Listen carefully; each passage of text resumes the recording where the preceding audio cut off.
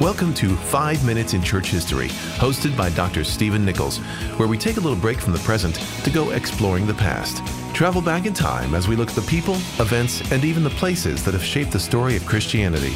This is our story, our family history. Let's get started.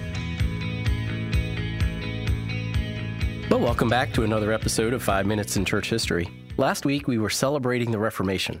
And I don't know about you, but it's such a great event. Why just limit ourselves to 1 week? So let's go back and spend some more time with the Reformation.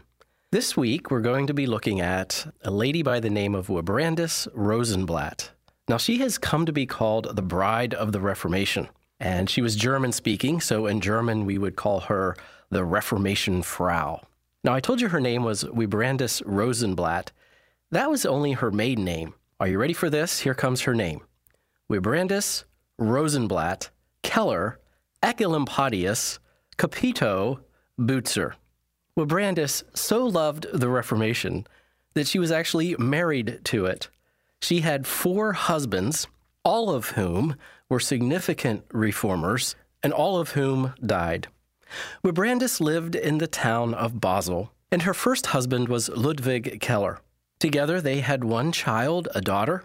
But by the time that Wibrandis was 22 years old, her young husband, Ludwig Keller, who was a rising star there at the University of Basel and in the Reformation, died. She was left as a widow at the age of 22. She then married Johannes Ecolampadius. Now that's a name for you. In Latin, Ecolampadius means house lamp. And he was one of the reformers also at Basel. A significant figure. In fact, it was Ecolampadius who did work on the Old Testament, work on Hebrew. Martin Luther talked about how he owed to Ecolampadius his understanding of Hebrew and looked to Ecolampadius to teach him how to best interpret the Old Testament. So this is a rather significant figure. She marries him. They have 1 son together, and they name him Eusebius, after the early church historian. So they have this son, Eusebius Ecolampadius. That's quite a name, isn't it? Well, after 4 years of marriage, Johannes Ecolampadius dies, and Wibrandis is once again a widow. She marries Wolfgang Capito, and he lives in Strasbourg. So she moves to Strasbourg with her 2 children, and then the plague came to that city. The plague first took the life of young Eusebius Ecolampadius, and then she and Capito had 2 children of their own, and the plague took the lives of those 2 children, and then the plague took her husband, Capito. Once again, Wibrandis found herself a widow. She then married Martin Butzer. Now, Martin Butzer was the great reformer at the city of Strasbourg. But by the time we get into the late 1540s, early 1550s, the situation and the atmosphere in Strasbourg wasn't quite as good as it had been in the previous decades. The reformers were feeling a little bit of pressure.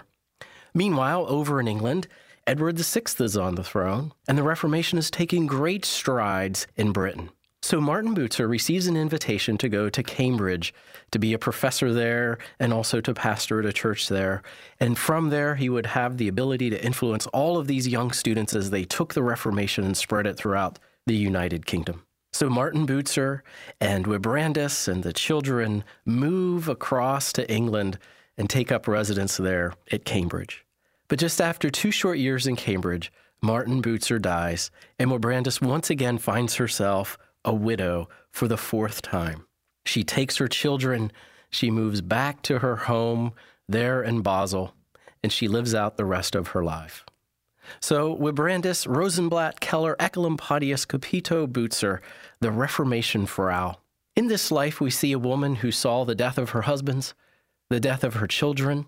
We see her persevering through all of these struggles. We see her supporting these great men who made significant impact not only in these cities, but also in the Reformation as a whole. Sometimes we think of our reformers as these figures who write these great books and present these great ideas, and we also forget that they're family men who had wives and who had children. And so we need to remember the wives, and we need to remember the Reformation Frau, the bride of the Reformation. I'm Steve Nichols. Thanks for listening to 5 Minutes in Church History.